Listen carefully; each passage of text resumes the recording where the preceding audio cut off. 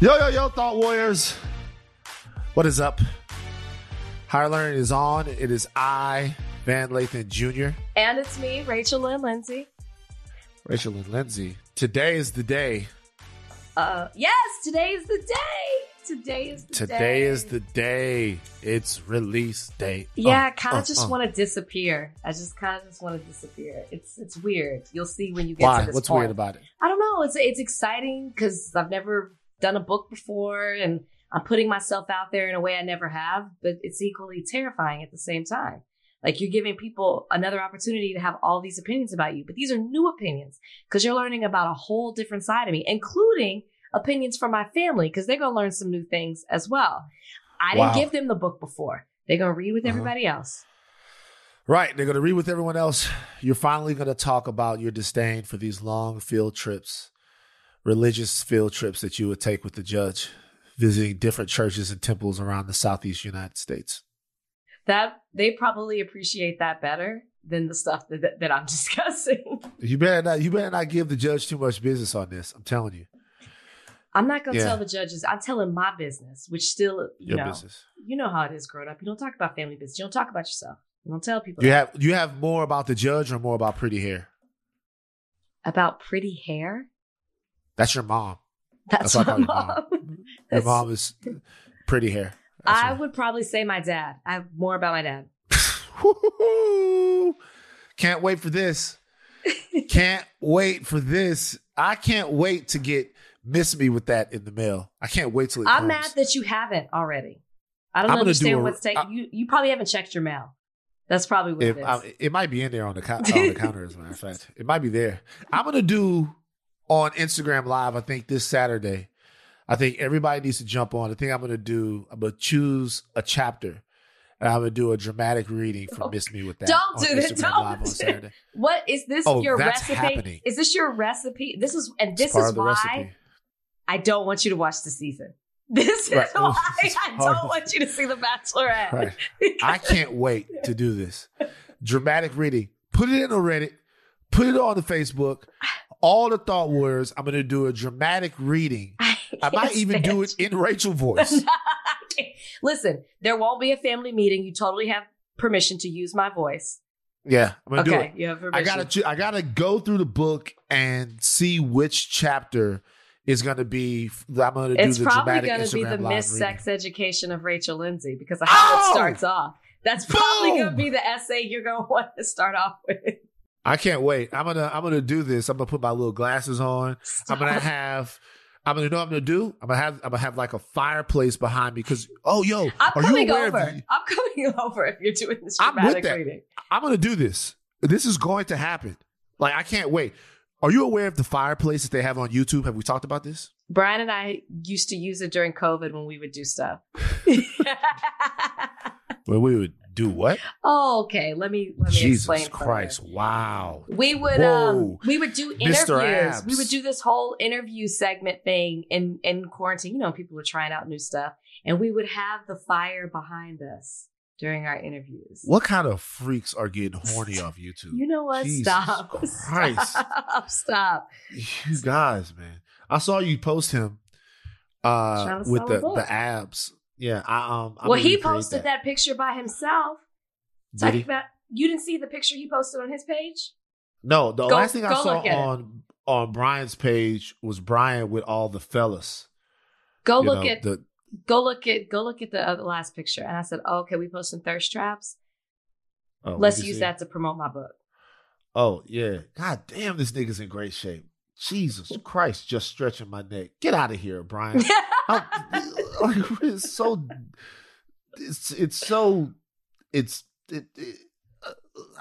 the same age. Like, why can't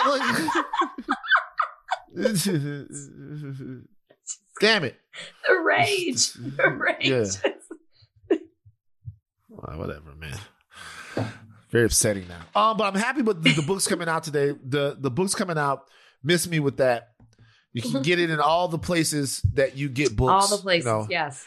Barnes and Noble. Is it Barnes and Nobles or Barnes and Noble? Man, if you hadn't said that, I could have told you.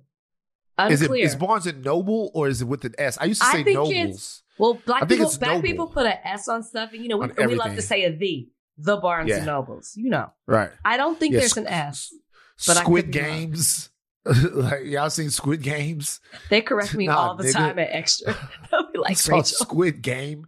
But by the way, it does kind of make sense because it's multiple people that it would be games. It is multiple games. No, it's multiple games. Yeah, and it's a Barnes and Noble. No S at the end. No S. So Barnes and Noble. I don't know if they still have Books A Million.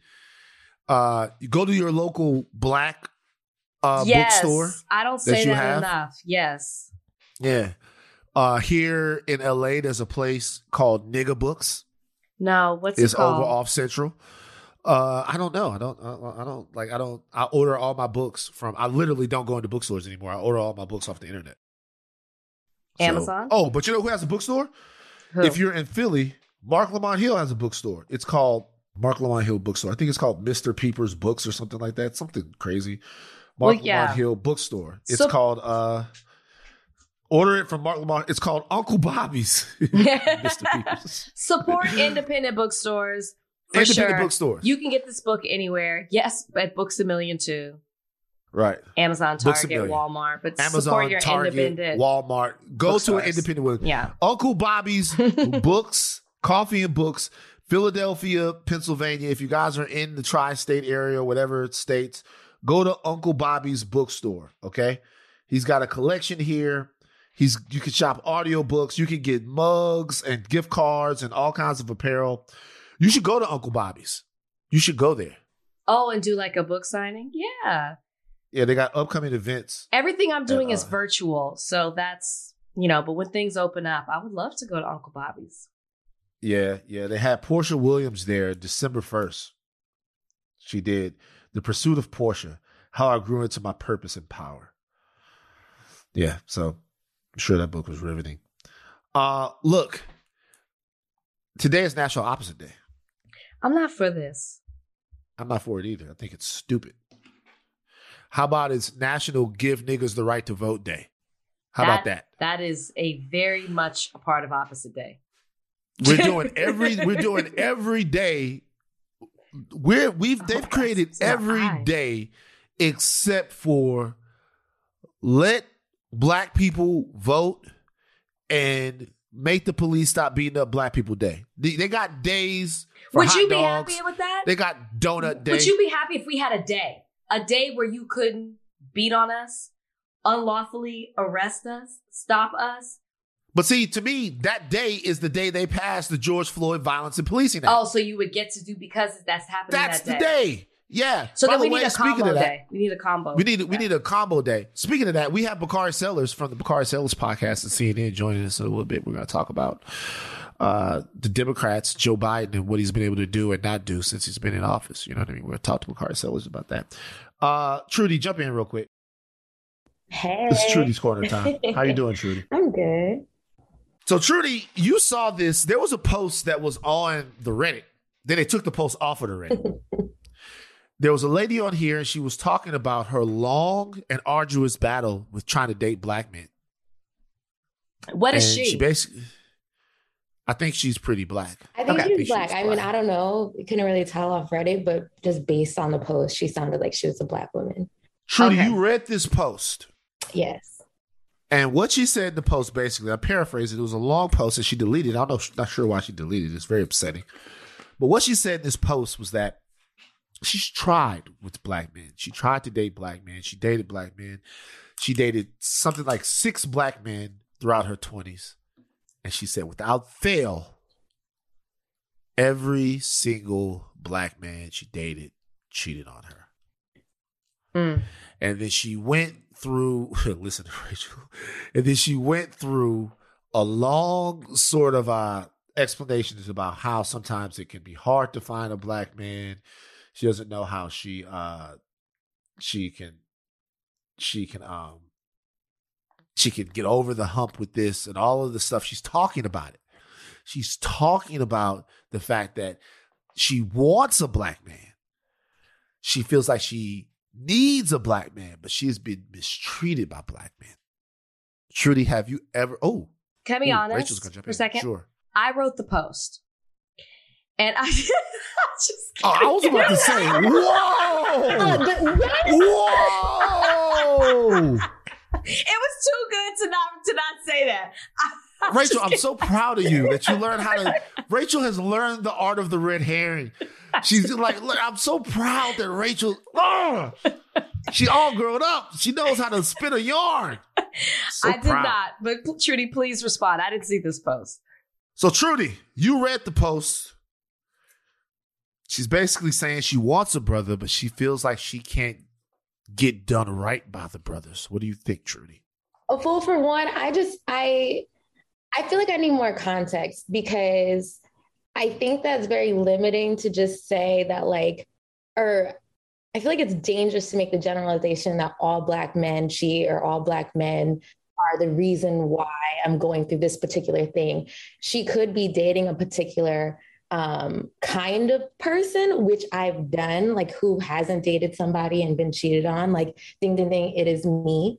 But I think that as I got older and started like dating more intentionally, not necessarily like the football player at school that's like starting and like that's a person that I used to date, and I stopped dating that kind of person. Then I started dating guys that I felt like were smarter than me or could teach me something, or I don't know, just had something to add. Because actually, Van, so as I saw Lex this past weekend, we were talking about the exchange that happens when you date somebody and feeling like, especially I think if I'm getting her post correct, like she feels like she also in some ways was contributing a lot more to, or bringing more to the table for them than what they were her. And that definitely has also been my experience. But as I've grown up and started dating like just different kinds of men, I definitely think it's important to date somebody that's bringing something to you, because when you break up and you guys don't end up together in the long run, it's like they took something from you. So it's important that you have something back. So I don't know. So wait a minute. If you break up and you guys don't end up in the long run, what they take from you? Like, honestly, I'm gonna keep it funky. Every guy that I've dated, I've leveled up.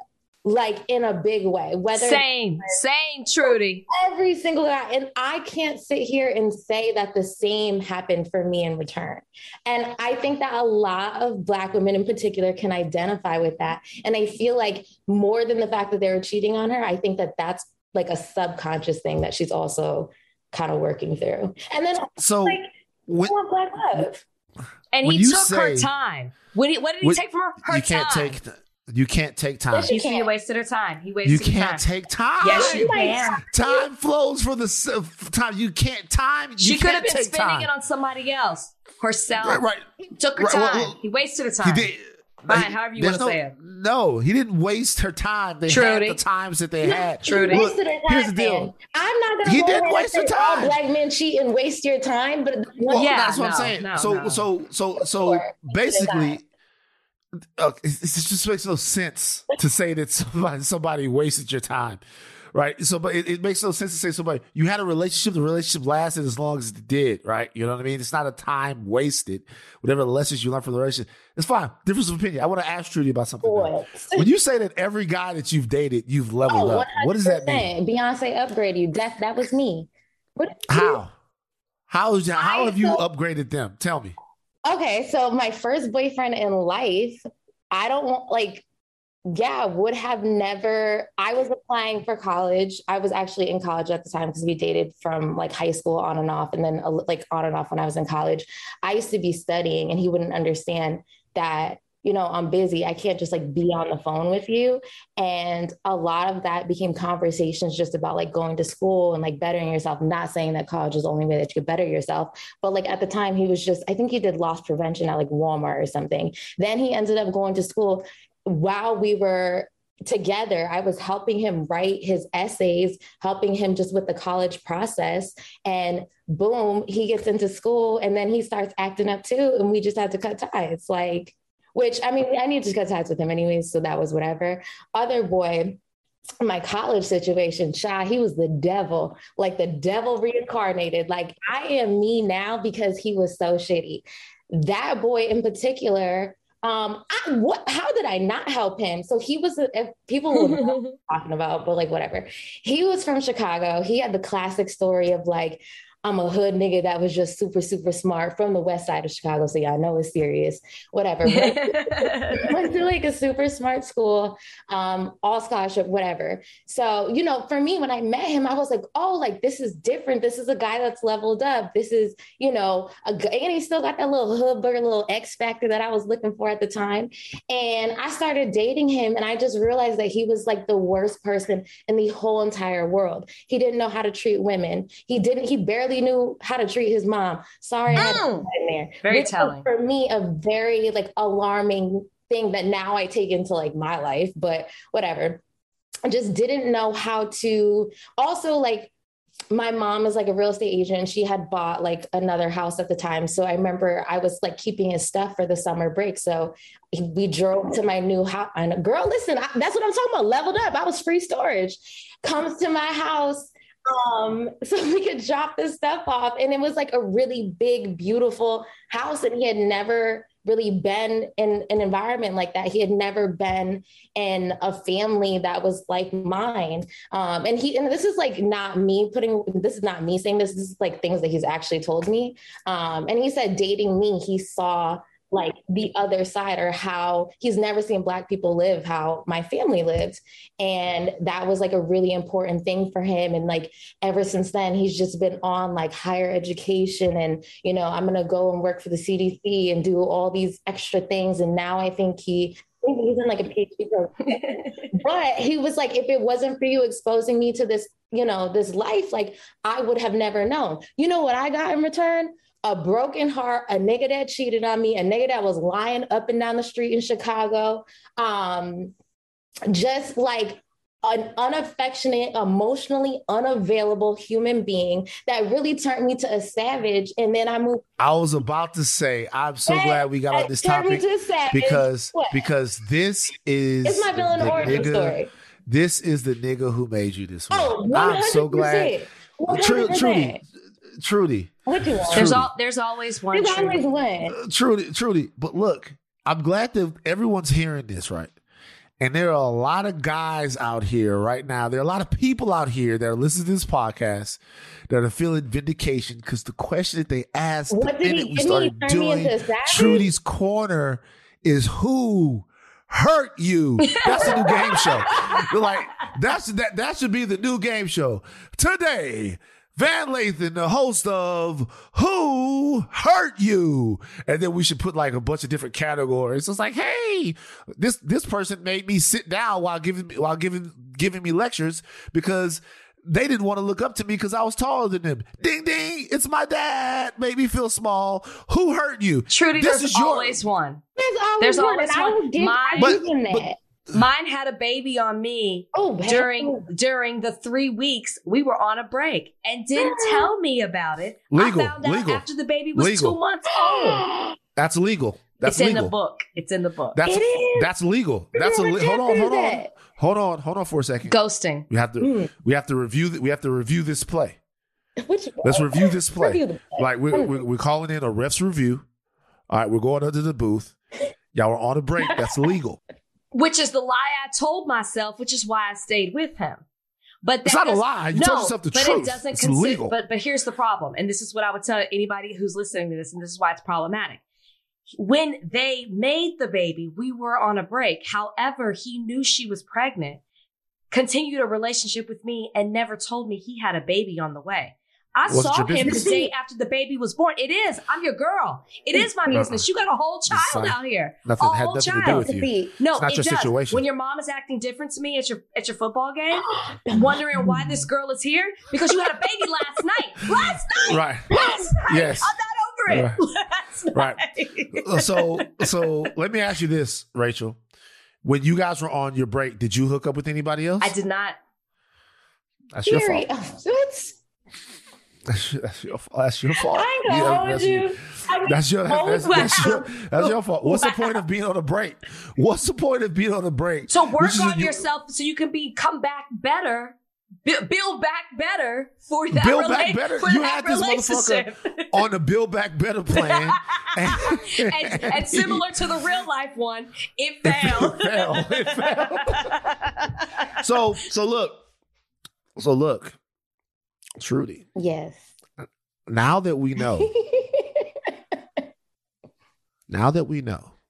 that all of your very astute I can't think. observations, that all of your actual you talk some real shit and it's really good shit.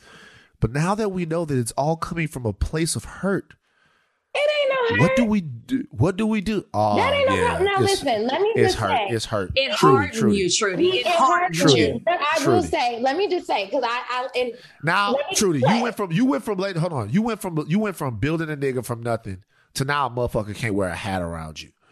Like, come on, man. You jumped.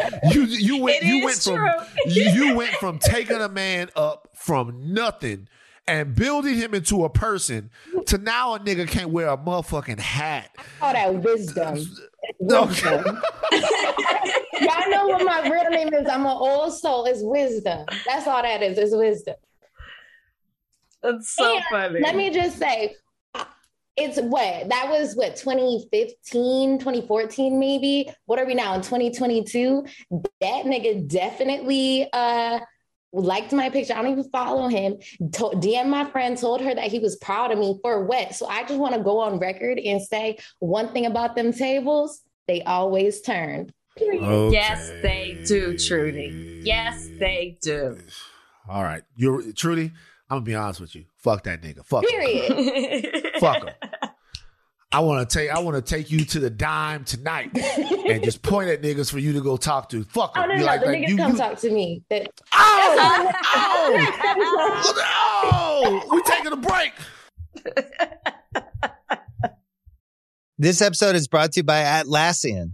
Atlassian software like Jira, Confluence, and Trello help power global collaboration for all teams so they can accomplish everything that's impossible alone. Because individually we're great, but together we're so much better. Learn how to unleash the potential of your team at Atlassian.com. Atlassian.com. Atlassian. Tap the banner or visit this episode's page to learn more.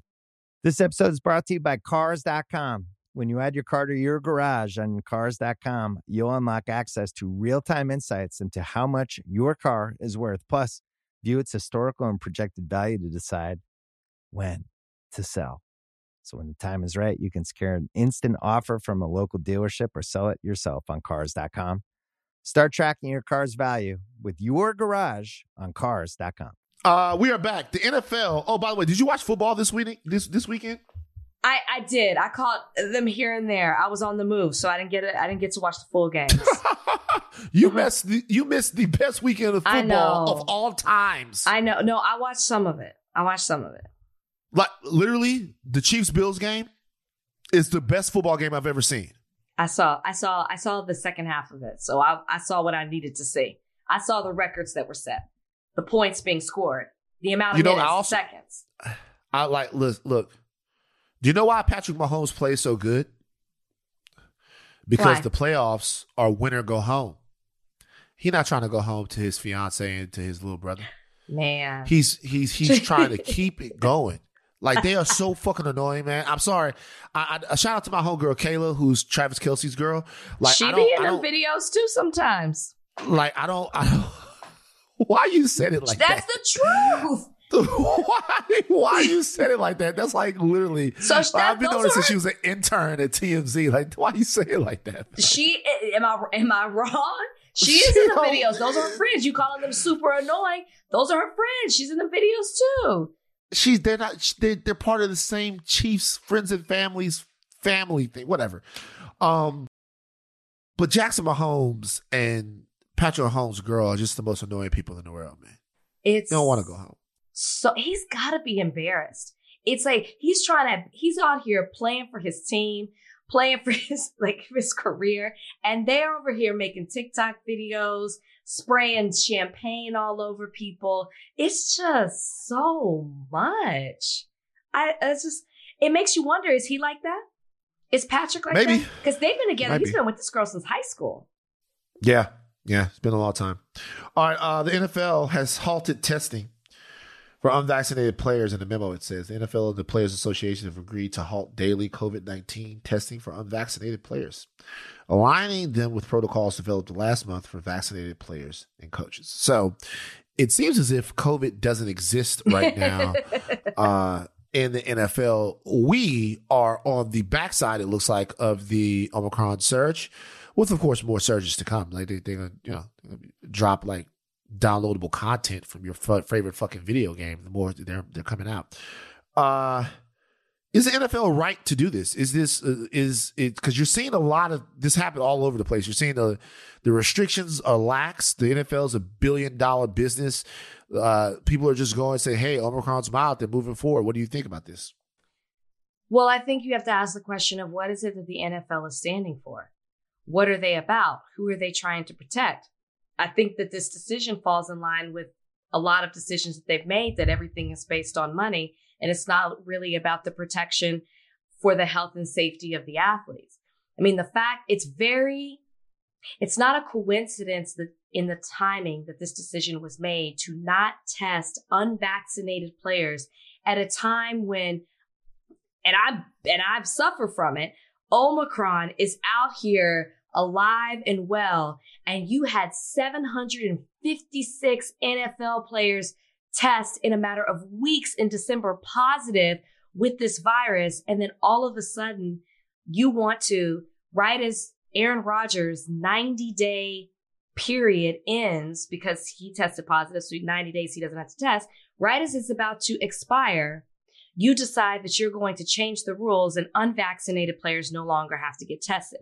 Because if you do test them and they potentially test positive, this could ruin your not championship, but your playoff games.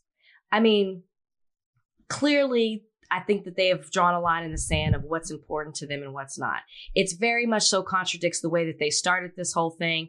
And with the timing of the way that the virus is running rampant right now in our country, you really don't care about this virus spreading. You care about them dollars. All right. Now, can I call you out a little bit? Is that okay? Like Please. A friendly, loving call out? Please. Okay. How did you get Omicron? Unclear. And that's factual. Now, it is suspected. Unclear.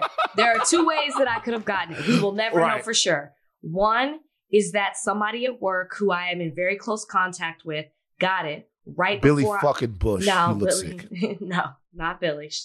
Not Billy. Somebody at work that I worked very close with tested positive and was right around me before I left.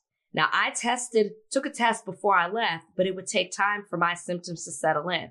I very well could have contracted it from that person. I also could have contracted it at the national championship weekend. Okay. I was out there. I didn't wear a mask all the time. It's very likely I could have contracted it there. Okay. So this is why I'm bringing this up. This is the thing that I've been wondering. Mm-hmm. So I think that I had Omicron. We talked about it. I have testing here. I'm a hypochondriac about it. I think that I had it. Wait, you think you had Omicron or just COVID? I think that I had Omicron because when I went, okay, this is new. Okay, no, it's not. It's not new. Remember, I told you this. I told you we talked about it here on the podcast. Talked about the fact that somebody who I boxed with said that they had COVID, and then I was feeling sick for like the next 5 or 6 days, but I didn't test positive for it because I took the test in the first couple of days. I think that I had it, but it takes a while for it to show up on the test. Whatever. Either one of us. Let's look at it like this. And this is kind of the thing that I'm wondering about with people who run businesses like the NFL. Let's take both scenarios. Let's say that you didn't get Omicron at the national championship game. I did. Let's say you didn't. Okay. I did not. Let's say you didn't. And then you went, right? That means you spread Omicron at the national championship game. Potentially, right? Yeah.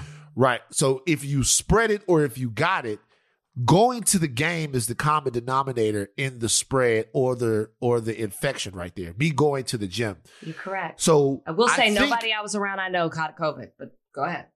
That's what I'm talking about. But you're right. You're absolutely right. So what I'm thinking is, what I'm saying is, I think it's going to be in the near future, harder for businesses like the NFL to, and I'm not saying the decision they made is right, obviously is wrong, but the reality is that if people are going to the games untested and not sure whether or not they have COVID, the guys playing in the games, the stadiums are full.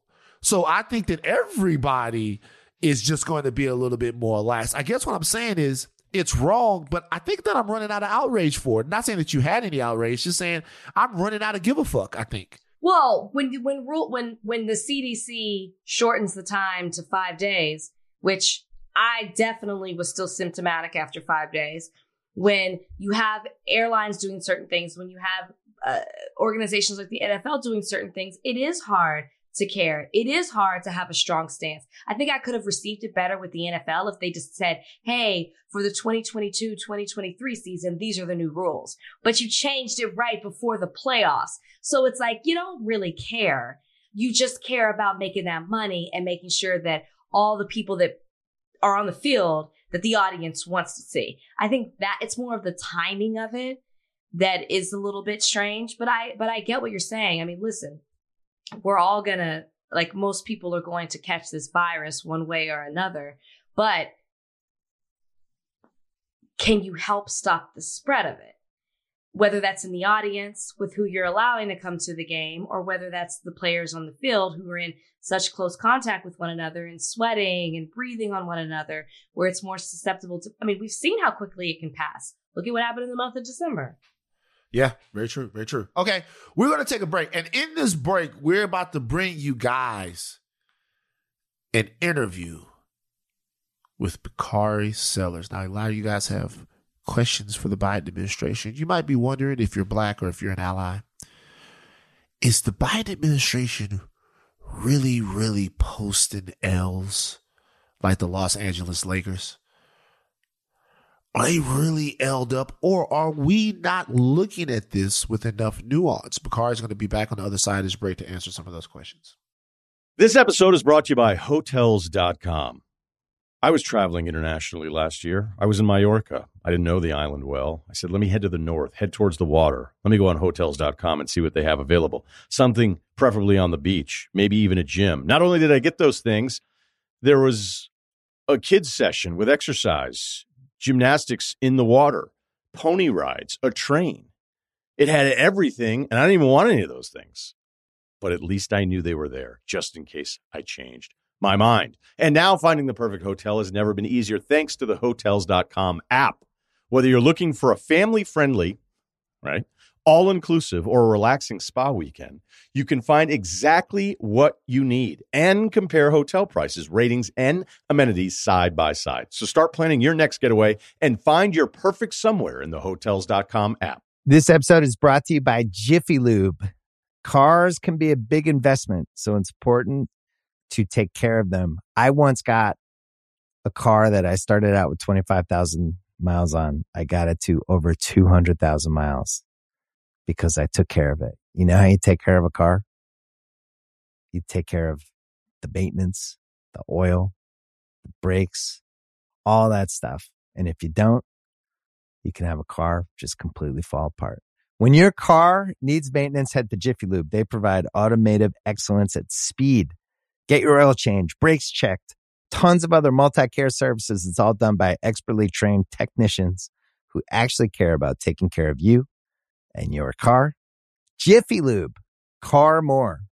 To find coupons and start an instant online estimate, visit jiffylube.com.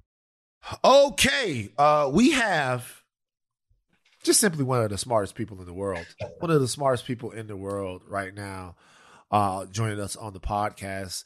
This is a guy that when I am frantic politically, when I am scared, when I don't know what's going to happen, when I don't know who's going to win, who's going to lose, when I am in the weeds, I call this gentleman and I watch this gentleman to have him make some sense of what's going on out here in these political streets. He is also a contributor to CNN. He is also the host of the Bakari Sellers podcast here on the Ringer Podcast Network. He is everything, a former representative, a House representative himself, like all of this stuff, an attorney. He's everything. Bakari Sellers joins us today on Higher Learning. How you doing, my brother? Man, I'm glad to be here. I've been waiting on my invite. I'm just glad to be in the number, you know? We are happy to have you. Can I do a wellness check for Bakari? Because, wow, if Van is hitting you up that much and is always calling you when he's in a frantic state, are you okay? Let's do a wellness check and just make sure. Because, oh, my God, Well, I can't even imagine. Van, with friends like Rachel, who needs Republicans, right? Wow, coming Right. in hot. Coming in hot. Okay, All right. okay. So Bakari, I'm going to tell you why I specifically wanted to have you on the podcast. Sure. With the way things are going in Washington, it's very easy for me to get on this podcast and kick the Biden administration's back in every single podcast. All right. What I wanted was to help our listeners out there who are torn between the fact that they are progressives, that they are liberals, and want to see their agenda pushed, but they are also dissatisfied with the rate that it's going on a national scale right now, to give them a realistic understanding of who's to blame for what could be being done better, and how you are responsible as a person interested in politics right now, but at the same time, holding the people that you voted for accountable. So I'll just ask you a straight up question. How much of this is President Biden's fault? The failure of the John Lewis Voting Rights Act, the fact that we're not going to get the Build Back Better plan, the fact that the George Floyd Violence and Policing Act fell through. How much is this President Biden's fault? You know, that's a good question. It's a big question, and it's a nuanced question. And I think you can only answer it in a format such as this. I mean, it's even difficult to answer in an op-ed. You have to be able to flesh your thoughts out a little bit. So I think it's easier to start with giving this administration credit for what they deserve credit for. They took over when you had a pandemic unlike anything we've seen in literally 100 years, raging out of control. You know, they did a great job of getting shots in arms. They just, sent hundreds of millions of tests out. Could they have done it early? Probably. However, that still is a positive step. They actually put money in people's pockets when they were hurting the most. And we can't forget that Recovery Act that was passed. Then something that's not quite as sexy, but will benefit all of us, will benefit all your cousins, et cetera, including your respective states and municipalities and counties, has been this transportation bill that was passed in a bipartisan fashion. The difficult part of that, though, is that you probably won't reap the benefit of what was passed for 5, 6, 7 years, right? So it's hard to really feel that. So those are all pros. Some of the things that have been, and trust me, constructive criticism is good. Outright criticism is good. I think you have every right to do that, mainly because Black people are the reason that they're actually in office.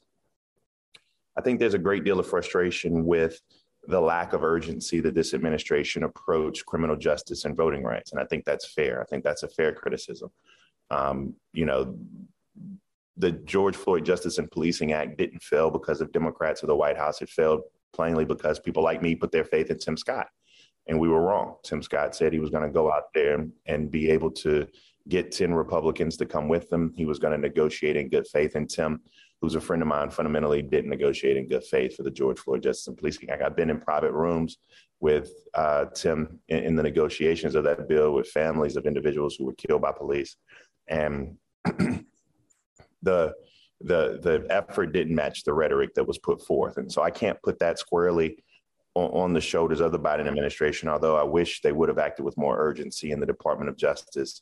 I believe something's coming, but the Department of Justice or the president puts forth some executive orders to kind of make that real. I mean, voting rights is something that they put behind Build Back Better.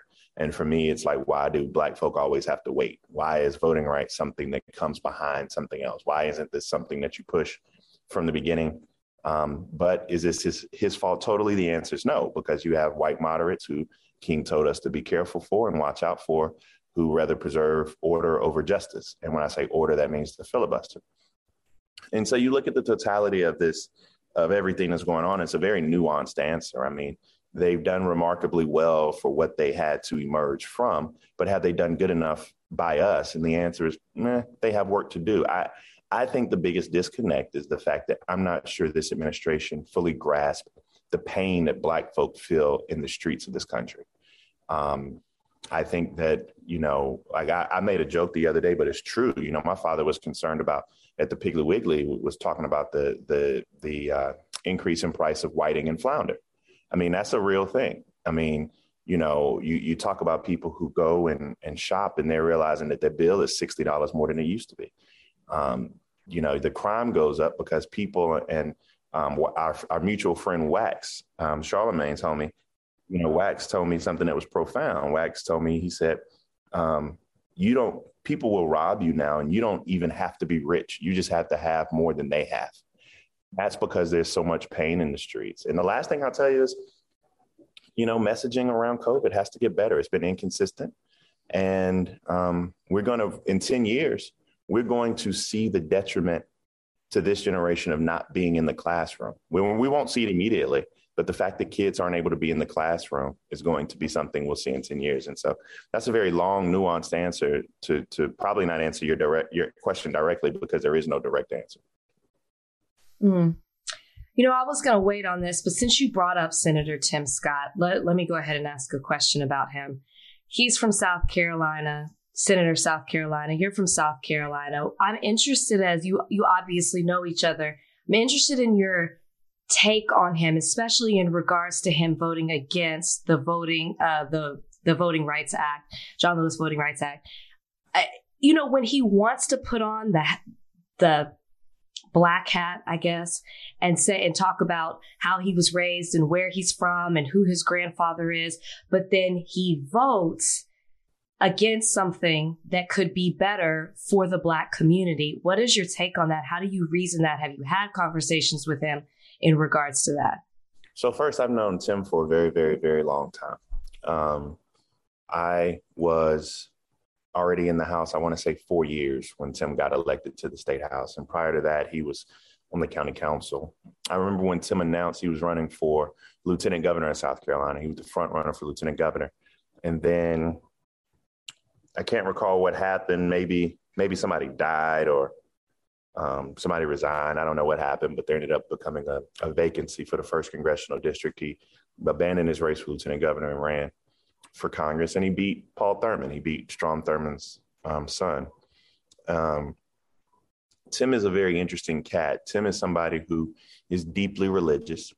Tim is somebody who is very, very, very Charleston. He was raised in Charleston. He was raised in a community, and he had an upbringing that's very familiar to us all. He was raised by his mom. He'll tell you about the help that he got from an individual who owned a Chick-fil-A and helped bring him up. But he knows that struggle. So I would never say that Tim did not grow up and understand what that struggle is of our shared experience.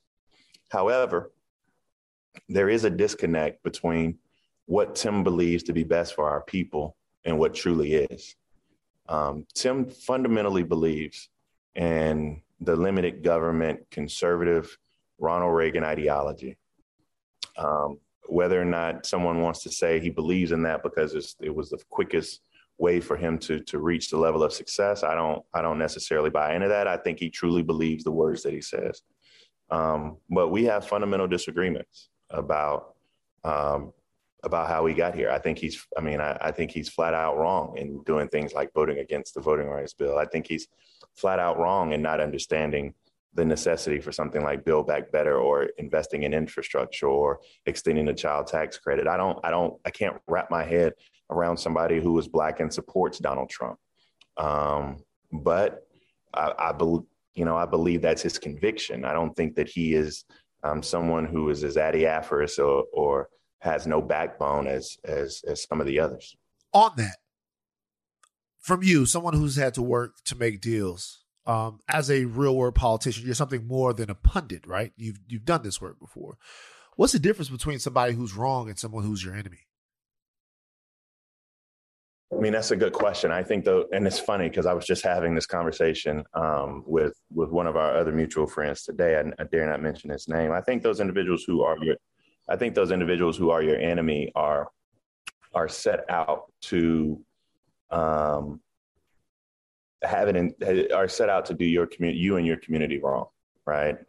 I think there's also a pot of folk who may not be set out to do you and your community wrong, but they sit idly by while individuals do you and your community wrong. For me, if we had to cut a deal with someone like Tim Scott on an issue that we care about, like criminal justice reform, if there was any space for us to cut a deal, you think it would be that. Because he had those interactions with law enforcement, because he's a Black man in America, because he's still a United States senator, and there are people who still don't believe that. But, when you're talking about Tim critically and you can't even make that deal with him on this, I think that relationship may be lost. I don't, if I'm out here trying to identify people who I'm going to bring on board for any type of compromise, it wouldn't be Tim Scott. I mean, I would go to even on Black issues, I go to Murkowski or Collins. I go to Mitt Romney. I mean, there's a long list of people I go to before Tim Scott. Do you think, we just saw that the John Lewis Voting Rights Act did not pass in the Senate. Do you think that we will ever see this act passed? And if so, what will it take? I think you're going to see a whole lot of bad before you see any good. Whose boyfriend is that? I hear somebody's boyfriend in the background. It's mine. It's mine. That's all good. It's my fault. This guy, if you don't get your ass back into politics with your slippery, good-natured demeanor and go ahead and march towards that White House, we need this. I just think Republicans are going after the whole hog. And some of y'all, when you down south, there's a saying, the whole hog. I mean, that's what they're about to get rid of affirmative action. That's going to be kaput shortly. They already gutted the Voting Rights Act. John Roberts did that years ago, and you're not, getting closer to that is going to be fleeting. You just have so many. It's like they're coming after you in every way possible, and you have to be understanding that for the next 10, 20 years, this is going to be a difficult existence for us all. I don't think that the Voting Rights Act will pass. I think they'll pass some type of Electoral Protection Act. And that, just for your listeners, only deals with the way that we count electors so that what happened on January 6th can't happen again. It was the act was passed in 1890 something. I don't know. You have to get one of those constitutional scholars on to talk about it. And it's really poorly written. So the way that the slate of electors are actually voted on is sloppy, and it was sloppily written. So they'll reform that, but that has nothing to do with your access to the ballot box. And I don't think we'll ever change that. So I'm going to get to another very direct question for the listeners after I ask you this one very human question. Bakari, if I was reading your body language right now, you seem like you're in pain discussing this. You seem stressed and like I wouldn't be very hopeful if I just listen to you talk about this. He said 10 to 20 years. Yeah. It's not a hopeful, it's not a hopeful outlook. It's not a rosy outlook. It's a very real outlook. I go back and my critique of Biden, but also understanding that one of the larger impediments is Manchin and Sinema. And you think about King, and King talked about the fact that the white moderate was a greater impediment to Negroes' freedom than the white citizens counselor or the Ku Klux Klanner, because they want to preserve order over justice. And you see that Sinema and Manchin fall squarely in that. And then you go a little further left where you have, DeSantis in Florida, you have the Tom Cottons of the world, and you have a Supreme Court that's 6-3 right now. And so whether or not it's overturning Roe v. Wade or getting rid of affirmative action or gutting the Voting Rights Act, the pain I think that you see, or the angst, is because I fundamentally, like both of you all, understand the price that was paid to get this far. And, I think that we saw the change begin to happen around 2008 and with the election of Barack Obama, because you saw this country begin to overcorrect because there was a black man in the White House, and you saw the convergence and the emergence of a Tea Party, and you saw, you know, the head of racism kind of just, you know, rear its ugly head, or racism rear its ugly head, and here we are. And you know, you talk about the racial violence is one thing, the Charleston massacre, Charlottesville, January 6th, that's one thing. But then you talk about just the kind of tangential pressure put on people of color in this country through the laws and policies we pass. I think that's the body language you see. And I'm not sure, I don't see how we get out of it at this moment. I guess my question is this. We've heard about a lot of things. We've heard about, obviously, the filibuster. And I do want you to just break down for people how filibuster reform, or like how, what the mechanism is, that so people understand what would it mean to get rid of the filibuster, why there's hesitancy to get rid of the filibuster. I do want to just ask you directly about the filibuster. But before I ask you that, maybe this is the same answer. Do the Democrats have a nuclear option? Always. You have the option, but you have to have enough people to pull the trigger. The filibuster has been around for a very, very long period of time, which prevents, you know, just the minority voices from being overrun. And it requires a 60 vote threshold to pass many pieces of legislation. The nuclear option began to be, it was actually the trigger first pulled in recent history, in modern history, when you come to talk about it, by the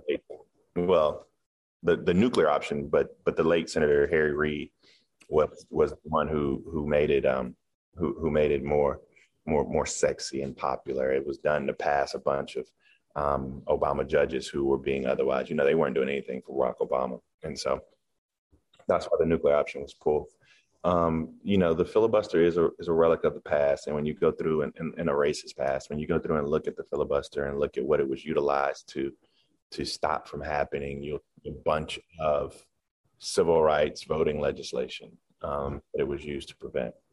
Now, I'm not asking to abolish the filibuster at all, actually. I'm actually asking them just to limit the scope of it and do a carve out so we can pass voting rights. And people are like, a carve out? When have we done a carve out in American history? We just did it a couple of weeks ago to raise the debt limit. You know, Mitch McConnell has carved out things for to get rid of the filibuster to pass not one, not two, but 3 Supreme Court justices, right? So there have been carve outs before, and there have been carve outs that Manchin and Sinema have voted for. When people ask the question, and this is, you know, Manchin and Sinema their argument would be, if we get rid of the filibuster whenever Republicans are in the power, they abuse it themselves. They can do things like make abortion illegal in all 50 states, et cetera. I don't necessarily buy that, but that's the argument. So why couldn't we carve this out for the Voting Rights Act? Why couldn't there be a carve out? Well, there couldn't be a carve out because you only have 48 votes for it. Manchin and Sinema would not vote for it, and so you have 48 votes for it. And you know, we've gone down that path before, and the reasoning that they won't is somewhat lost on me. No one has been able to give me a clear answer as to why, and they aren't able to give you a clear answer as to why. Both of them tell you, and I believe them, that they would vote for the John Lewis voting rights bill. They vote. Who fucking cares? Exactly. Who fucking gives a shit? You just pissed me off, nigga. Who fucking cares if you would vote for it after the fact if you're not willing to? Because they think it makes them sound better. That's the politics of it, and that's why people hate politics, because you know, people are able to say, "Oh, I support John Lewis is a hero of mine. I support the John Lewis voting rights bill," and then you're like, "Okay, well, let's vote for it." And they're like, "Well, no, I want to preserve the filibuster more than this." And you're like, "Wait a minute, that John Lewis doesn't stand for any of that," or the King quotes that people come out with. Yes. I mean, it's obscene. It's intellectually dishonest at best. So Sinema's been censured by the Democratic Party in her state. Yeah. Do you think that well, obviously that really doesn't do much, but do you think that will put any kind of pressure on her, or maybe make other moderates like that take notice? Okay, you're shaking your head, but I definitely want you to explain. No, Take notice or just something. Most of the moderates in the Democratic Party came around. I mean, Mark Kelly, her colleague in Arizona, John Tester, who is the center of the party, came around. Mark Warner, Virginia, came around. Chris Coons, Delaware, came around. So there were about 4, 5, 6 of them that are considered to be moderates who came around. Just Manchin and Sinema. And I think that, you know, there is word out there, and I don't know why she would think this, but there is word that Kyrsten Sinema wants to run for president of the United States. But the thing about that is, it's hard to run for president of the United States when you have no constituency. Like, who's gonna support you? I mean, literally nobody out there looking to vote for somebody like Kyrsten Sinema. Okay, so this is my last question for you. What do we do? That was going to be my last question too. I mean, very. Look, so and that sounds like a very simple question. But let's turn. Fucking a year ago, 2 years ago at this time, it was get out and vote. That's what you do. What you can do is get out and vote. Primaries are going on, whatever was happening. We get out and vote. It got down to Biden. Stacey got us going. Like, we got out there. We did it. We did it 3 times. We did it for Biden. We did it for Warnock. We did it for Ossoff. We did it more than that. We did it. We got out and voted. Now it is 2022. There are midterm elections happening this fall. There's a presidential election happening in the next couple of years. For the average American citizen who is looking to be able to be a part of a political movement that might stem the tide a little bit, what do we do? I mean, first of all, I think that, and this would be my best advice, and I've given it before, there are about 3 things. The first is we have to realize that the change we want to see in our communities doesn't come from 1600 Pennsylvania and doesn't come from the Capitol. It comes locally from your school boards, your city halls, your county councils, your city councils, et cetera. And I think that all of you all need to make sure that you're watching what's happening around you on the local level. Your DAs, your solicitors, your prosecutors, your judges. I mean, this is really where change happens. This is where rubber meets the road. So that's first. And you should always be active in that. Number 2, there are good ones that you should support. Like I named 2 people right now who have just blown my mind in terms of their effectiveness. That's Amy Klobuchar and Raphael Warnock. Raphael Warnock is a G. I need to get him on the show. And let me know if I can help you do that. Oh, for sure. Of course. Yeah. Raphael Warnock has proven himself to be capable. He's dope. If you go back and listen to his floor speech and voting rights, you know, he is one of us. He went to Morehouse. He's a good dude. You know, he speaks the language. He can get you going. And then he goes and he speaks that same truth. But you don't have to worry about him kind of tiptoeing around up there. He actually speaks it. So you got to support those individuals who are doing the work. And number 3, you know, just because the work doesn't stop when you vote for somebody, right? Just because you cast a ballot, I mean, you still got to hold these folk accountable. And so people always ask me, they say, well, you're critical of the Biden administration. I'm like, I know, because they got my vote. They got the most powerful thing I can do in this country. So why would I not be critical or constructively critical of somebody who I gave the most powerful thing I own to them? And so I keep saying, like, on voting rights, you need to do something at an executive level. Do an executive order. Let's test the boundaries of what you can do. Let's make sure your Department of Justice is out there in these states that are passing regressive laws that are making people do 10 jumping jacks and all this other craziness. Whatever. That was an exaggeration before people get all in my DM. But, you know, make sure your Department of Justice is fighting those battles. What are you doing on executive order on policing, since we can't pass the George Floyd Justice and Policing Act? Do something, because what happens, Van, and this is what pisses me off, is that like around August, they're going to reach out to me and they're going to be like, Bakari, we need you to do these 10 podcasts. We need you to go on these radio shows. We need you to go to these barbershops, go to these HBCUs and get these Black folk coming out here. We want them to come register them to vote, make sure they vote. And what you want me to tell them? Like, what you want me to? Because what happens, particularly with Democrats, and they don't want to hear this, or we don't want to hear this, is that people don't want to hear shit about Donald Trump no more. Don't nobody care about him. I mean, running against him don't do nobody nothing. People want to know, what did you do for them? And again, there's this huge disconnect between the pain that Black folk feel in the streets in this administration, and they've only been in office for a year, right? So some of that smoke is unwarranted. However, it's okay to raise that flag and raise that alarm. Bakari Sellers. Oh, by the way, I want to mention something. My favorite book that I keep telling you guys about, The Sword and the Shield by Dr. Peniel Joseph. It's a dope book. It's an amazing book. Love the book. I read the book, and I'm reading the book. I'm reading the book. In the book, it's saying Dr. King and Malcolm X, they went and they talked to the kids from SNCC, and they would talk to kids like Cleveland Sellers. And I'm like, that's fucking Bakari's dad. And it's like Cleveland Sellers and Stokely Carmichael and Ella Baker and all of these people. And I'm thinking, Jesus Christ, that's Bakari's dad. So I just want to say, I've never had the opportunity or the pleasure to meet your father, but man, that's insane that he was a part. If you guys don't know what SNCC is, or I would hope that if you're listening to the podcast, you know what SNCC is. But that I just want to say shout out to Cleveland Sellers, man. I really do. Shout out to Cleveland Sellers. Right now, as we're taping, he's probably finishing up his daily walk he takes. I do have it's funny though, because I tell this joke all the time. I don't think people find it funny, but Dr. King, I always tell people Dr. King was not a perfect man by any stretch. In fact, Dr. King performed my daddy's first marriage, and that thing lasted about 6 months. So that's hilarious, actually. So they were really close. Really close. So that's what's up. And all right, my man.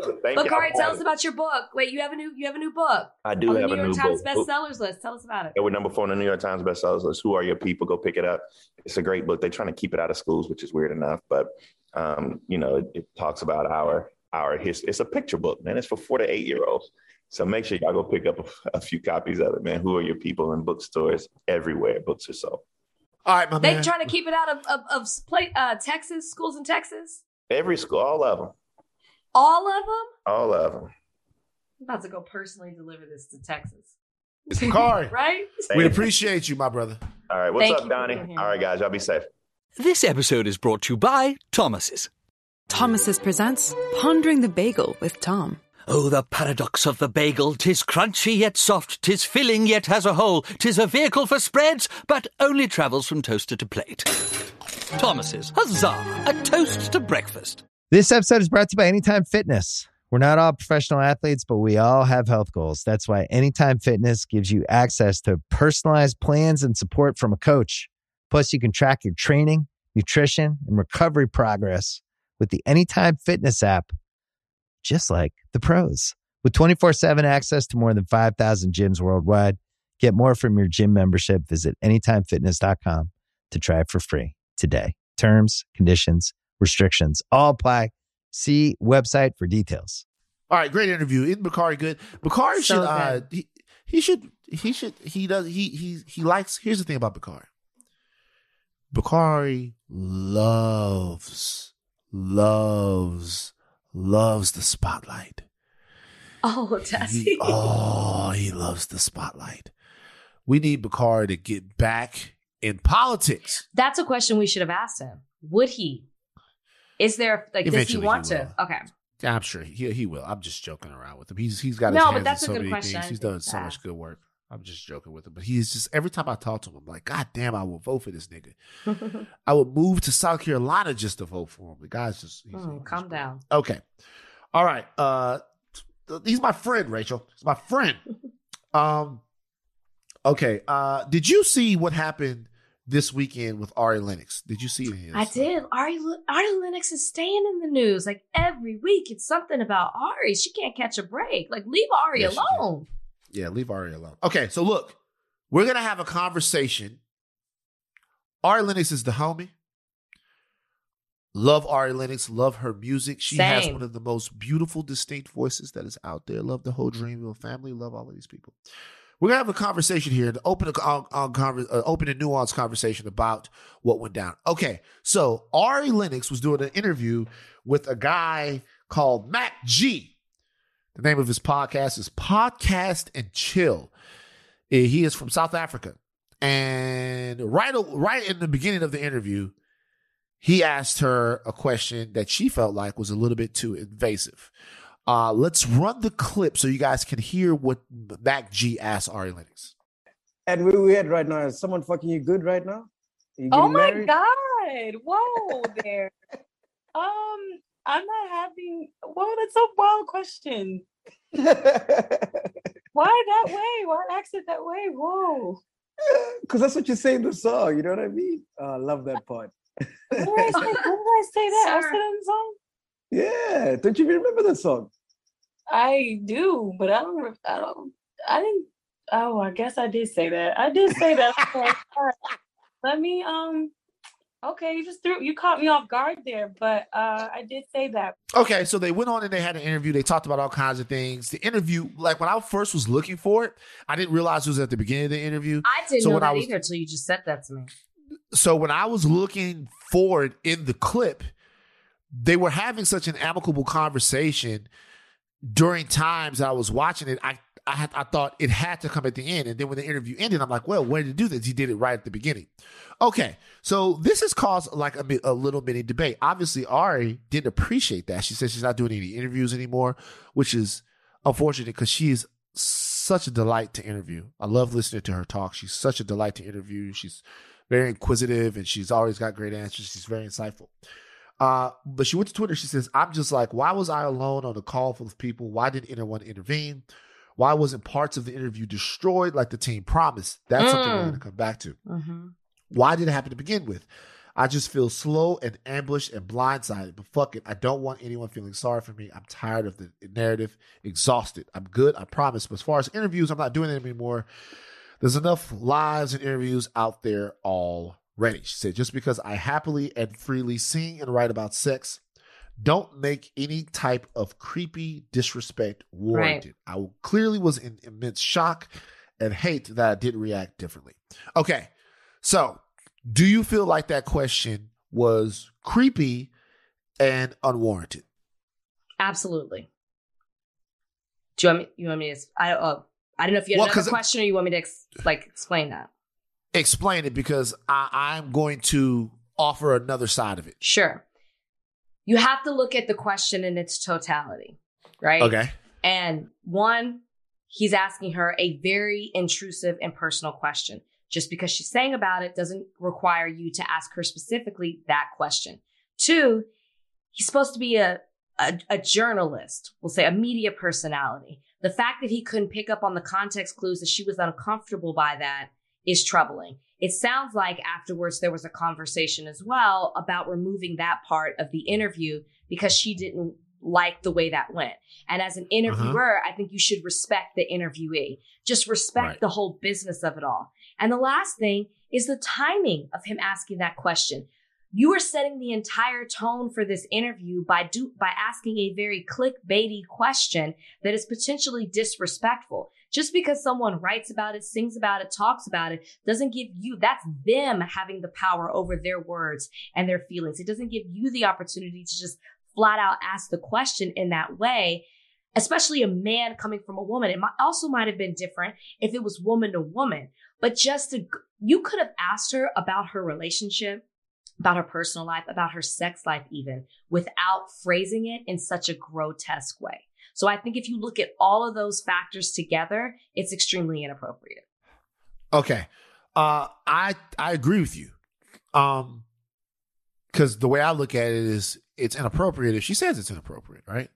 If she says it's inappropriate, she doesn't like the energy that came out, it's inappropriate. Bobby Shmurda had the song out, Hot Nigga, right? And people talk about, you're doing it right now. People act like Bobby just started dancing. Bobby was doing a little shimmy then. Bobby been dancing, man. But in the song Hot Nigga, I think the thing that raised the most eyebrows to me when I was listening to that as like a 34, 35-year-old guy, whatever I was when that came out, is Bobby says in that song, I've been selling crack since like the 5th grade. Every time I would hear that, a part of my soul would die. It's kids everywhere going, I've been selling crack since like the 5th grade, which is a very serious thing to say. Let's say I'm in an interview with Bobby Shmurda and I go, yo, man, you really been selling crack since like the 5th grade? And then Bobby Shmurda goes, well, that's something really personal to ask me about, man. That's about my home life, my whatever. Is it? What I'm saying is, if you're Mac G, isn't there, because people are, obviously it was inappropriate, he should have apologized, and if her team wanted it out, he should have taken it out. But is it unfair to assume that he can ask her about something that she put in the song? It's the way you ask the question. It's not that the topic of sex was off limits. She talks about sex a lot in songs, but it's the way that he asked it that was disrespectful. And I think that's how you have to look at it. Also, in rap, talking about, we've had this conversation. Violence, drugs is seen as a form of like credibility. It's seen as like, I guess, cool, or you know what I mean? Like it's appropriate. Oh, talking about sex is seen as cool in songs as well. But here's the thing. He asked her specifically who she's fucking. Like, well, she says that he asked her a direct line in the song. But is she, I guess I have to hear how she sings it. Because when he said that, I was like, what song does she say that in? Like, I was like, which one? I need to hear how she says it. Because is she asking the question or is she saying who she's fucking? Because there's a difference, right? He said a fact. I've been selling crack since the 5th grade. Did she say, I'm fucking so-and-so, so-and-so? If she he said it, well, what she says, hold on. Let's look at the song lyric itself. Yeah. By the way, totally Team Ari here. No, I know. I just want to make sure that, like, hold on, let me look up the Ari Lennox. So the song is called Pussy. So if I pop this pussy for you tonight, hold on, it's so much dirtier when you just read it. If I pop this pussy for you tonight, won't you promise that I'm going to be your wife? Which seems like, Okay, so she's like, in the outro, she's like, if you really love me, I'll fuck you good. And then she says it over and over again. She's like, I'll treat you how you should. Okay. Yeah. Never did she give, it's totally different. Mac G's all fucked up. Mac G, I tried to be white devil's advocate, Mac G, but nah. If you really love me, I'll fuck you good. She doesn't say anything about impersonal. Who she's, you know what I mean? Like who she's fucking. It was, and to say it off the bat, it's like, bruh, like if he did it, she really didn't even say it. Yeah, That's why she was like, "Did I say that? Did I say that?" She not really. Mac G, why you treat her like that, man? And he kept laughing. That's when it became creepy. She's like, "What?" And he's like doing this creepy laugh, and it's like, bruh, that's all that was on his mind. It ended up becoming like a South Africa versus the United States thing. Did you see that? No. It started to become like the US can't get mad at Mac G when they have Charlemagne the God saying stuff like this. They started circulating. Yeah. But I don't think that it was problematic for him to ask her about sex.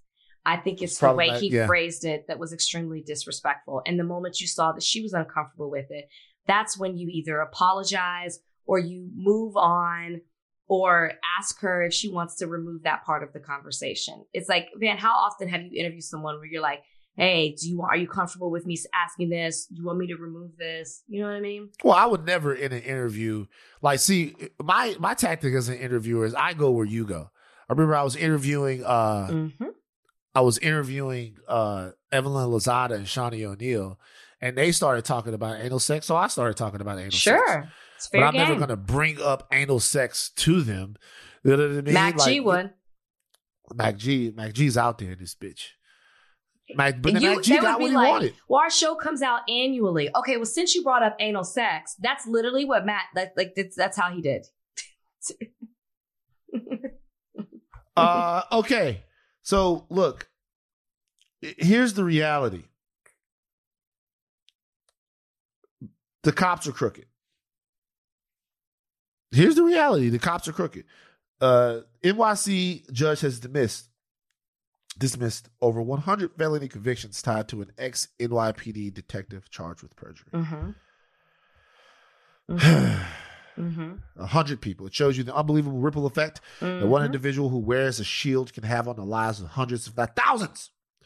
Overturning a wrongful conviction is not a substitute for justice because the damage has already been done. Filing a lawsuit against the NYPD and receiving financial reparations for that is a step towards justice.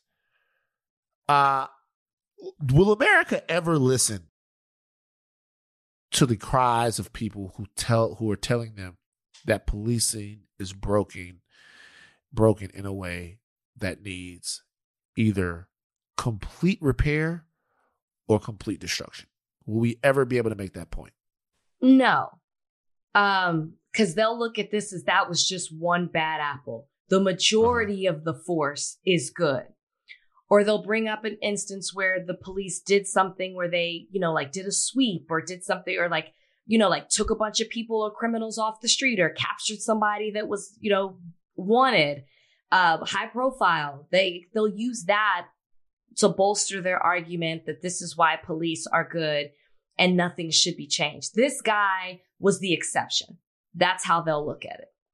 So I don't see it ever happening. But what I will say is the way the way the narrative has to change is not just finding that this guy committed perjury, but it takes a prosecutor and a DA's office to say, well, we're going to now say, you know what, we're going to go find all his cases and we're going to make sure that we're going to dismiss these. We're going to present these to a judge that these cases should be dismissed because the person who was a part of them, who was a key witness or who arrested them was corrupt. That's what's going to have to take. And it just immediately made me think of what's happening in, your neck of the woods, right? Yeah. Like that is what needs to happen. You need to have a prosecution team or a DA's office say, hey, this person, it's like a ripple effect.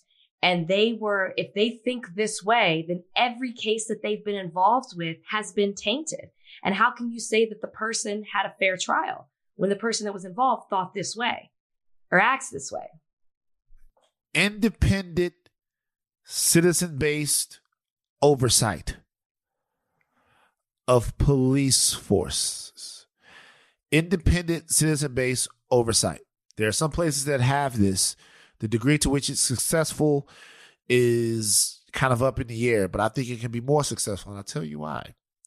You defund police, right? When I say defund, let's not use that term anymore. You divert money from police budgets to places where justice commissions can be established and funded to have independent citizen oversight of the police. Any police officer, I'm talking about on a grand scale, almost the federalization of it.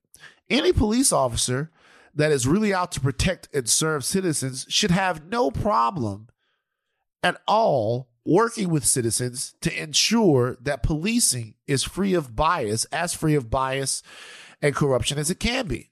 I don't understand why they always balk at the idea of letting us be proactive in policing ourselves and policing the police. To me, I think that if you had situations like this, you could stop stuff like this. Now, the reality is that these guys are going to lose, these men and women, I'm assuming, are going to lose years and years out of their life that they can't get back because of this stuff. I'm telling you, citizens, independent citizen oversight. It's been done a couple of places, but there are answers to these questions, but they just need to be funded and they need to be made as much of a priority as the police are. People understand that the police is a priority. I'm tired of going back and forth with them. But what are the other priorities that we have? One of them has to be like ensuring that police are doing their jobs in a way that actually enforces the rights of Americans. So come on, man. But also we got to keep talking about this because how many people won't know this story? You know what I mean? That's very true. So you have to put it out there. That's very true. Oh, I have a question to ask you before I get to Van's very serious question. Okay, so a friend of mine, his name is Kenny Hamilton. Shout out to Kenny Hamilton. Kenny Hamilton's doing his thing. You know Kenny. Kenny's doing his fucking thing out here in these streets. Kenny's the man. Be honest with me. Kenny's the man. Kenny's the man. Kenny's the fucking man. Okay. Kenny Hamilton. Kenny Hamilton hits me up. Me and him are going to work. He's got an amazing artist named Dixon. Dixon? Dixon, yeah. Yeah. I don't know if you said Dixie or Dixon. By the way, you pronounce prosecutor weirdly when you said it again. You said prosecutor? No, you did. That's not how you say prosecution is what I said. I said prosecutor. You said it weird. Like, we'll run it back. Prosecutor. Everybody go back and listen to how Rachel said prosecutor. Imitate me. How did I say? How did you? I can't remember. You say I remember in the moment, like you said prosecutor, and I was like, why did she say it that way? Prosecutor. Now I'm all prosecutor. No, prosecutor. That's how you. Oh, hold on. See that second way? Prosecutor. So I'm emphasizing the wrong part. The Q. Yeah, like you. Prosecutor. That's the prosecutor. Yeah. Okay. No, that's regular. Prosecutor. Like you said it, the Q. I was like, why are you all on the Q? Because you're a Delta. Okay. But no, so Kenny Hamilton reached out to me. Let me go back to this situation. Kenny, who I talked to, we're going to do some work together. Me and Kenny building some shit. And he put me in contact with a woman named Tamika Hamilton. I don't think there's any relation there, but she is a Republican who is running for office, candidate for Congress, California, District 6. Okay, all of that stuff. She is supposed to be, I don't know much about her. I've only read some of her tweets. She is supposed to be, what Kenny says is she's a Republican that's not she's not a crazy Republican so she's that a we moderate. would think of. I don't know if she's moderate or not. Apparently, she's somebody that you can talk to. Would you be open to having her on the podcast? What is she running for? She's running for Congress, California, in the 6th district. Okay, so local or state Congress. Yeah, she's running for Congress. She was in the military. She's the well, mother no, of I know, 5. but it's like not U.S. It's state. It's the state Congress. I guess so. Yeah, okay. State Congress. She's. Can I do some more research before we bring somebody on? Now, see, why would we need to do more research? I kind of want to know who I'm talking to. Oh, well, we have to do more research, but is it because she's a conservative that we have to do more research? Well, I just wanted, what if she says something wild and we're using our podcast and giving her a platform to spew out? We just come back. We just come back at her. Fine. We just come back at her. Fine. No, we don't need to. We'll trust Kenny. We'll trust Kenny. We'll bring her on. Well, no, if you don't want to have her on, no, I didn't say no. I just asked for right. No, fine, bring her on. You're right. We've been saying we were going to bring somebody that was conservative on anyway. Let's bring her on. So Kenny what about backs this her? tweet? Kenny backs her? Kenny was a fan. Okay. But Kenny also, I don't know where Kenny's politics are.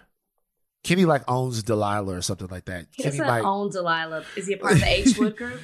he owns a part. Like, he owns all kinds of different shit. Like, Kenny owns a ton of shit. He's part of the H Wood group. Yeah. So hold on. This is great. Tamika Hamilton's tweets. I need an invite into the party for Super Bowl. So let's do Kenny a favor. I'm definitely not going to that shit. I got the antibodies. I'm good. That shit is the Omicron Super Bowl. I could go, but that shit is the Omicron Super Bowl. I might have some people in town. I might see if I could go though, because those people might be all excited to see Drake. Is the Player Proof crew coming to town? Nah, them niggas not coming. Them niggas might be mad at me. So look, this is one of Tamika's tweets.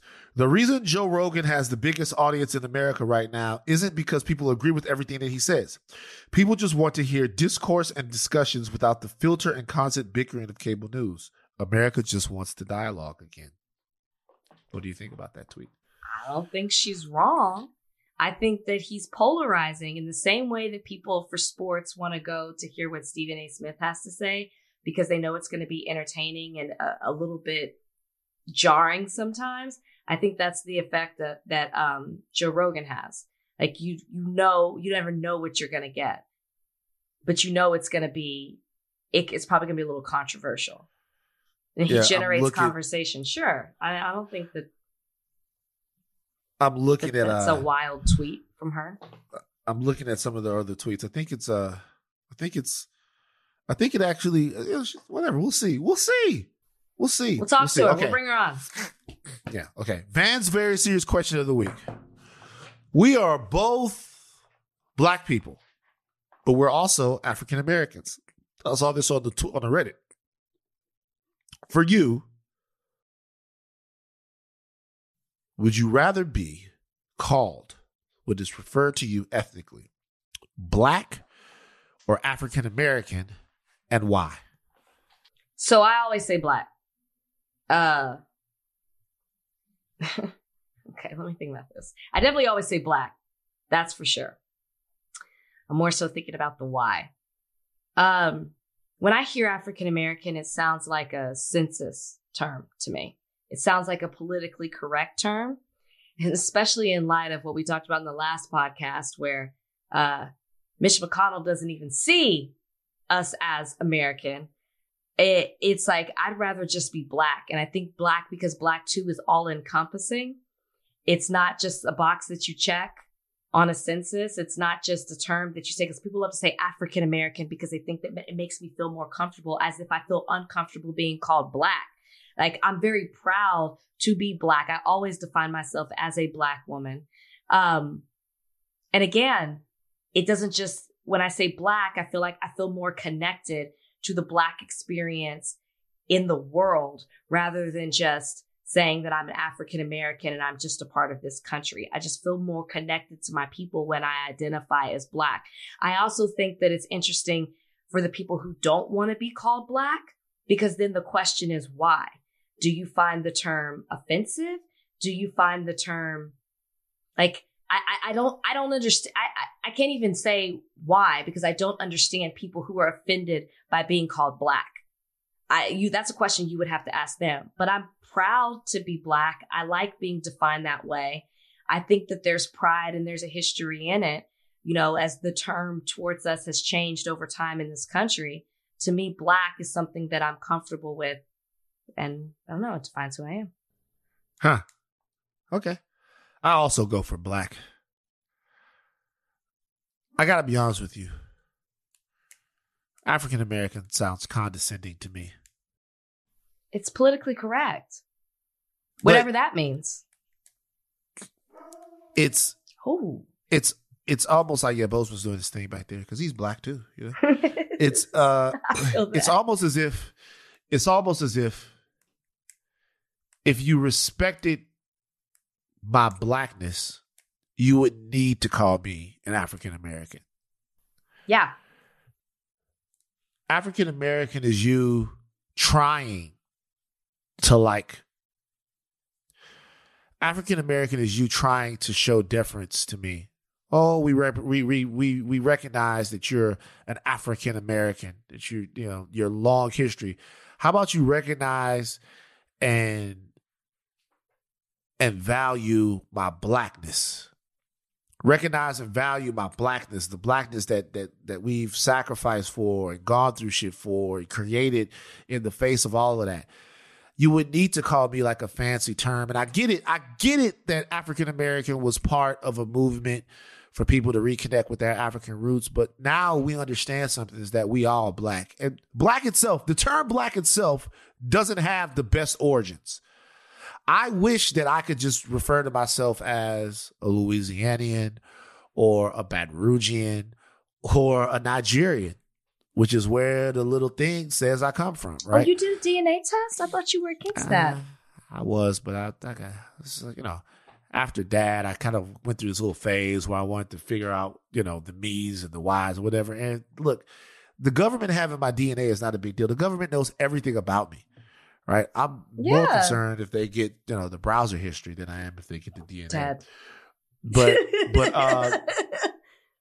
But no. So it's like, I wish that they respected me enough to respect my blackness. My blackness is what blackness is what America needs to reconcile with, the blackness. And you can't do that by calling me African American. Don't you feel like people are afraid to say black? Like they think they're doing you a favor, or it's watering down your blackness when they're like African American? I almost find it more offensive. I usually correct people. I'm like black. Like they're almost uncomfortable saying black. Donnie, pop on. Donnie has a question. I think it's a good question. Yeah. What about if someone were to put the S on the end of black, referring to as the black? It depends how it's used. It depends how it's used. I love the blacks. Okay, so here's the deal. That, let me tell you my problem with that. It's my problem with that is that right there, that gives off a sort of familiarity and an intimacy that you don't have. So, like, I could say that. I could say that's some black shit. Yeah. I could say that's some whatever shit. You need to humanize me when you speak to me, because because that's the level of trust we have for one another. So when you speak to me, you need to humanize me. So what you need to say is black people. Yeah. You don't have to say African American people. You don't have to say African Americans. You can say black, but you have to say black people. All right, because I don't trust that you think I'm a person. I have no reason. So if I'm talking to Rachel, me and Rachel could be like, yeah, that's some black shit. Miss me with that. Black shit. Rachel could say that. I could say that. You know what I mean? But if you're white and you're talking to me, you saying the blacks or blacks feel this way or blacks feel that way. Nah, you don't get that privilege. You haven't earned that privilege to lump us together like that. You need to humanize the people in that. So that's how I feel. Why do you think some white people are uncomfortable saying black and it makes them more comfortable saying African American? They should be uncomfortable. But the reason why they're uncomfortable is probably because of the fact it's the same reason why you're uncomfortable anytime you've been doing some shit you ain't had no business been doing, and you come into a situation where everyone knows what the fuck you did, and now you don't know how to fucking fix it, right? It's the same that's why they're uncomfortable, because they don't know, and they ain't supposed to know. They ain't supposed to know because it hasn't been long enough when everybody's been cool. When it's long enough and everybody's been really cool, then we can take some chances. But guess what? We're not fucking there yet. They trying to stop us from voting. They try to make sure that the police can keep kicking us in our ass. Black people. As a matter of fact, don't even call me black. Don't even call it Mr. Black People. Mrs. Black People. No. King, queen, like at least a duke. You know what I mean? Like, or something like that. Like, fucking stand up straight, white America. You can call me black. I don't like when people ask me which one I prefer. Call me black, okay? Maybe that's what some other people in Bachelor Nation, I know we have a lot of Bachelor Nation people listeners, prefer to be called. Call me black. I know what they call black people in Bachelor Nation. What they call Niggas. That's what they call. That's what Bachelor Nation. That's what Bachelor Nation calls. I didn't even get a chance to say what do they call us. They call them niggas. Bachelor Nation is fucking something else. No, they call them colored. That's colored. They're definitely colored folk. It has been told to me on multiple occasions that there were people who lived in the house in very recent seasons who were referring to black people as colored. Yeah. Since you said Batch, god damn Batch. Batch is Batch is something else. Batch shit crazy. Batch shit crazy. All right.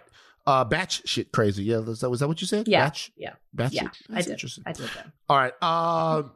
We're out of here. That is enough for us. I am Van Lathan. Take your thinking caps off, but do not stop learning. Thank you to our producers, Donnie Beecham and Trudy Joseph. And thank you for Bakari Sellers for joining us today. Absolutely. And I am Rachel Lynn Lindsay. You guys, go get Miss Me With That if you haven't already. It's out now. Order it for somebody else. I think you guys will really enjoy it. So if you are listening to this, thank you for supporting if you already have. And you want me to follow you on social media, I will follow you. Oh, that's the key. If you provide proof that you bought Miss Me With That. Oh, I'll follow you. I'll follow you. If you provide proof that you bought it, that should get you 10 book sales right there. Bye-bye, y'all. Bye.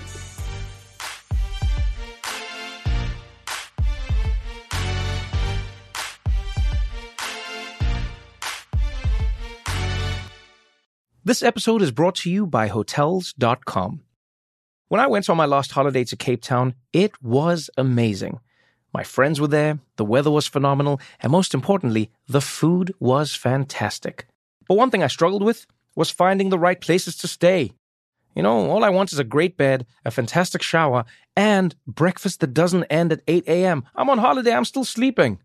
I also like ease, and the Hotels.com app easily helps me to find a perfect hotel for every trip. Whether you're looking for a family-friendly getaway or a relaxing spa weekend, on the Hotels.com app, you can compare up to 5 hotels side by side. Now, why would you want to do that? So you can see prices, amenities, and star ratings. And best of all, you don't have to switch back and forth between options. See?